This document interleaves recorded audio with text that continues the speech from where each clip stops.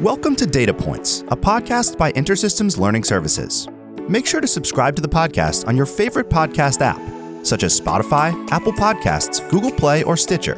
You can do this by searching for Data Points and hitting that subscribe button. My name is Derek Robinson, and on today's episode, I'll chat with Benjamin DeBow, Product Manager for Data Management and Analytics at InterSystems, about SQL performance in InterSystems Iris.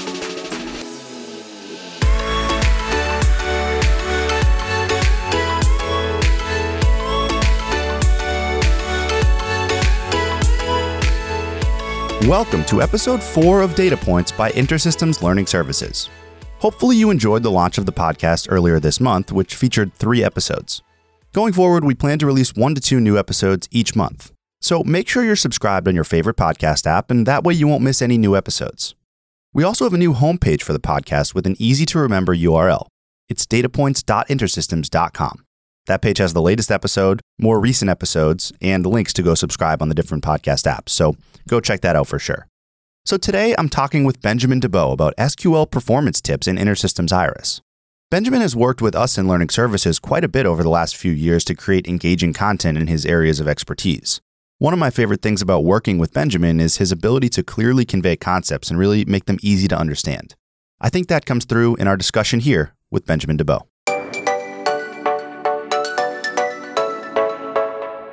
All right, and welcome to the podcast, Benjamin DeBow, Product Manager for Data Management and Analytics here at InterSystems. Benjamin, how's it going? I'm doing great. Thanks, Derek. How are you? I'm doing great, thanks. So today we're going to talk about SQL performance in InterSystems Iris. So a lot of SQL developers out there might use different data models for their applications that use InterSystems Iris. Of course, we've mentioned in other episodes, we have multi-model database that you can kind of choose which approach based on your use case. But here we're going to talk about relational SQL, and where do we really begin? So I think what we're looking to you for here is some of the common practices and best tips for enhancing your performance and things like that. So what's kind of your overview level explanation of the SQL performance in Iris and kind of where you'd start with it? Okay, so there's a whole lot of things to talk about, of course, when we talk about SQL performance. And much of that is already discussed on the developer community in various separate articles. And there's also a great book in our documentation that's focused on SQL optimization. But let's take more of a problem-solving look at what's happening here. So imagine you have users that are complaining that the system is slow, or users that complain about this particular piece of the system is slow. Of course, the second ones are more easily to help, but the first category also exists. Yeah, right. And so let's say that, maybe I have a little bit more information to provide rather than everything is slow, including, my computer starting, right? I think if, let's say I know that this certain queries are slow, or I know that in general, this part of my application is slow. Mm-hmm. Where can I go look to find the information I need to get that information? So one great entry point into this whole conversation is the lightweight statistics, lightweight query statistics. So that's a bunch of metrics that are always on. So we always, for every SQL statement that you issue, we collect a little bit of metrics that hardly cause any processing overhead, and that information is kept in the statement index. So that means that you can query it, and you can see how often every query is called, and also how long it takes on average, and what the standard deviation is in the execution time. So that already gives you great help for those users that come to you and say the whole application is slow. You can already use that information, or the information from lightweight query stats, to identify the ones that might be the likely cause. So there's 2 categories there. There's the queries that are just slow, that have a very long execution time, but some of those queries might be inherently slow. So if it's the big fat accounting query that needs to run once a year, that kind of gathers the whole detail from the whole year and touches the entire database, okay, that query may take half an hour to complete, but if it's only executed once a year, that's not too bad. But if it's something that gets executed thousands of times a day, and that can be brought from 1.5 seconds to half a second, that's a much better investment of your tuning time. Right. So yeah, it really depends on your situation and where it's smartest to put your attention toward as far as the different queries you're running and kind of the uses that you have for those. Exactly, and that's where the lightweight query statistics come and help. Right. So for me, being someone who's not necessarily an expert in this, I see the term lightweight statistics, and I think there's probably a bunch more beyond that right now. I don't want to make it sound burdensome, but what else? If let's say I want to take a deeper dive than what I see in those lightweight statistics, what's kind of the next step that I would take as someone interested in that? Okay, so we don't call them heavyweight statistics, but there are other additional statistics that we can collect. But they're more for very involved analysis of one particular query or set of queries that typically is better to involve InterSystems support for. Yep. But then there's a whole lot of stuff that you can do all by yourself. Sort of little bit of investigation and experimentation on how to improve your query's performance. Right. So as far as some of those pieces of investigation, maybe I see one query that it's really bugging me and the performance isn't great. What more can I look at to see as far as kind of not just the speed, but overall the health and the behavior of that query? Like what can I really dive into to kind of see, fine tuning that performance and really optimizing it as best I can? The first step is obviously check out what it's actually doing. So that's checking what the query plan is like. So what did the query optimizer come up with as the sort of execution strategy for giving you the answer for the question you asked through SQL? So that query plan is sort of a step-by-step thing that describes the actual code that gets executed for satisfying your query. It might have steps such as look in this particular index with the user supplied value, use the IDs you retrieve from that index to look into the master map, which has the main table data, return those rows, join to another table. So that's what a query plan looks like. Interesting. And you can get those. You can read those through the system management portal. You can read those using the explain command on the SQL prompt, or through an ObjectScript API if you wish. Right. So let's say I take all those steps and now it's basically given me the optimization that we should apply and that this query should receive.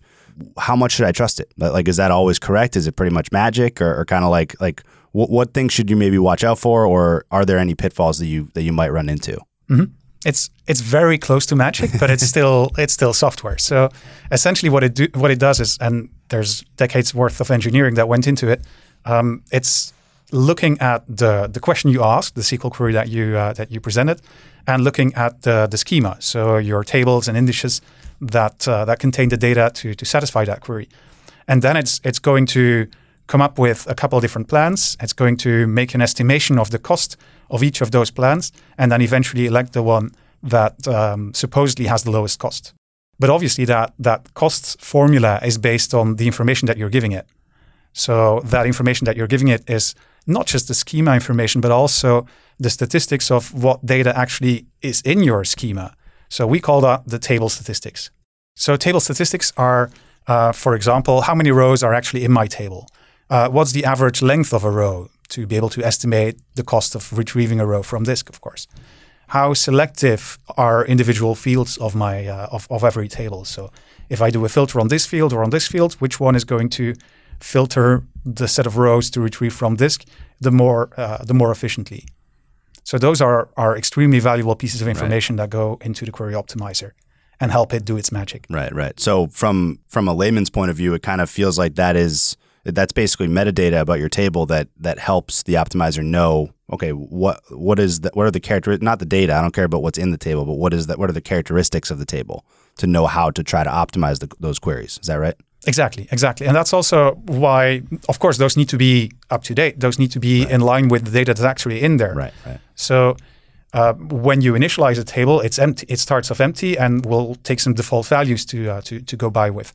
But then if it turns out that your query plans are not according to what you thought they would be, it might be that it's just basing the query plan on outdated information about those table statistics. So the single most important thing that many of our support calls start with and sometimes also end with is just gathering those table statistics again and making sure that the query optimizer has the best information to make the best decisions and do its magic. Right. So given that last thing that you just said, obviously sometimes an important thing that could be very easy and save time with support, that you don't really have to be spending. How do I gather these statistics easily and quickly? So there's again, through the system management portal, there's a menu option through which you can gather those statistics. There's a method on the system SQL utility. That's an object script API. But the easiest way to do it is just to use the SQL command tune table. That does, of course, need to read the actual data in there in order to figure out what is the most selective, what's the selectivity of the fields, how many rows are in there, and that takes some effort. So you can sample that so that it only looks at a subset of the data. Right. You can schedule that so that it runs off peak, but that's sort of easy to schedule, and it could be something that you run once a week, or maybe once you're after a certain ramp up period.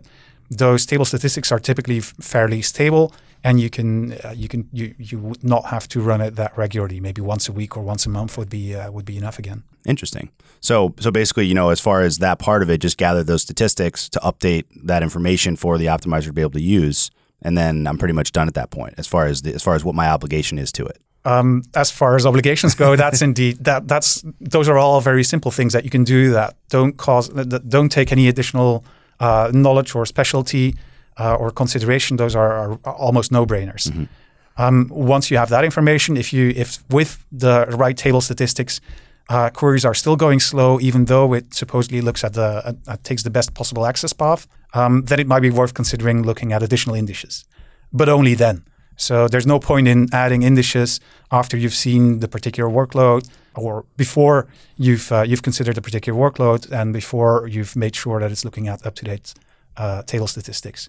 And then there's the whole art of identifying the right index. And maybe art is a little bit of an overstatement, but there's several different types of indices that each have their advantages and cases where they're best fit for. Yeah. But in general, if you have a field with a low cardinality, so few different values, use a bitmap index.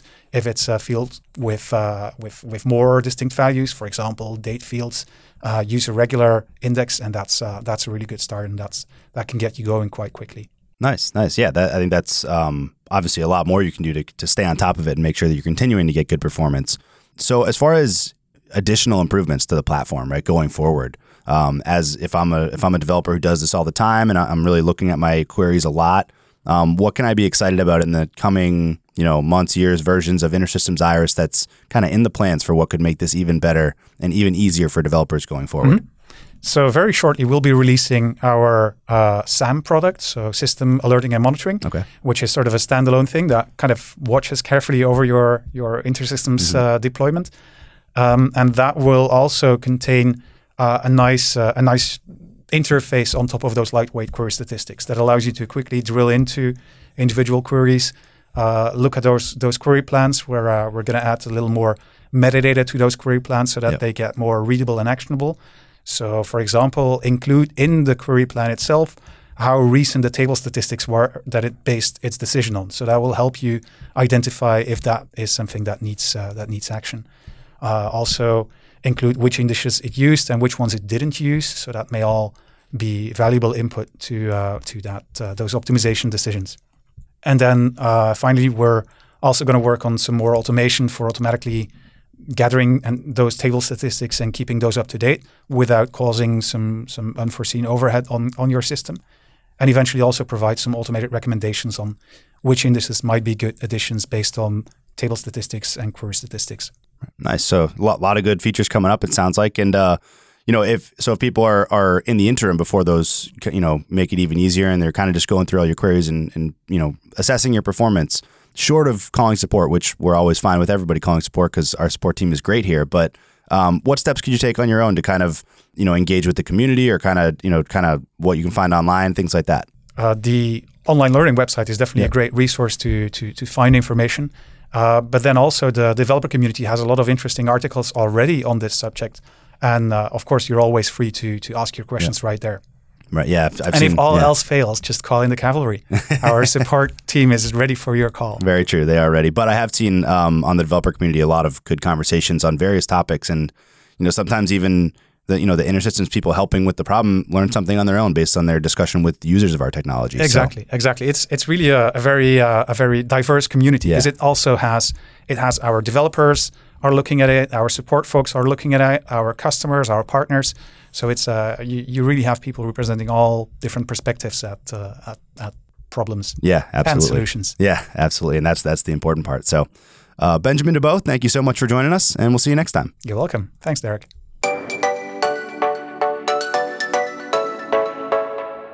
So a big thank you to Benjamin for breaking down the tips and techniques for optimizing your SQL performance and queries within InterSystems Iris. I thought that was really helpful. Like he mentioned, there's a lot of interesting discussion about SQL topics on the developer community, and we also have an SQL Quick Start exercise on our learning site if you're just getting started with SQL in InterSystems Iris or you want to try something hands-on. That link will be in the description of this podcast episode. So that's a wrap for episode 4, and remember to rate and subscribe on the Data Points podcast listing on whatever app you use. On episode 5, we'll be covering mirroring in InterSystems Iris. See you then.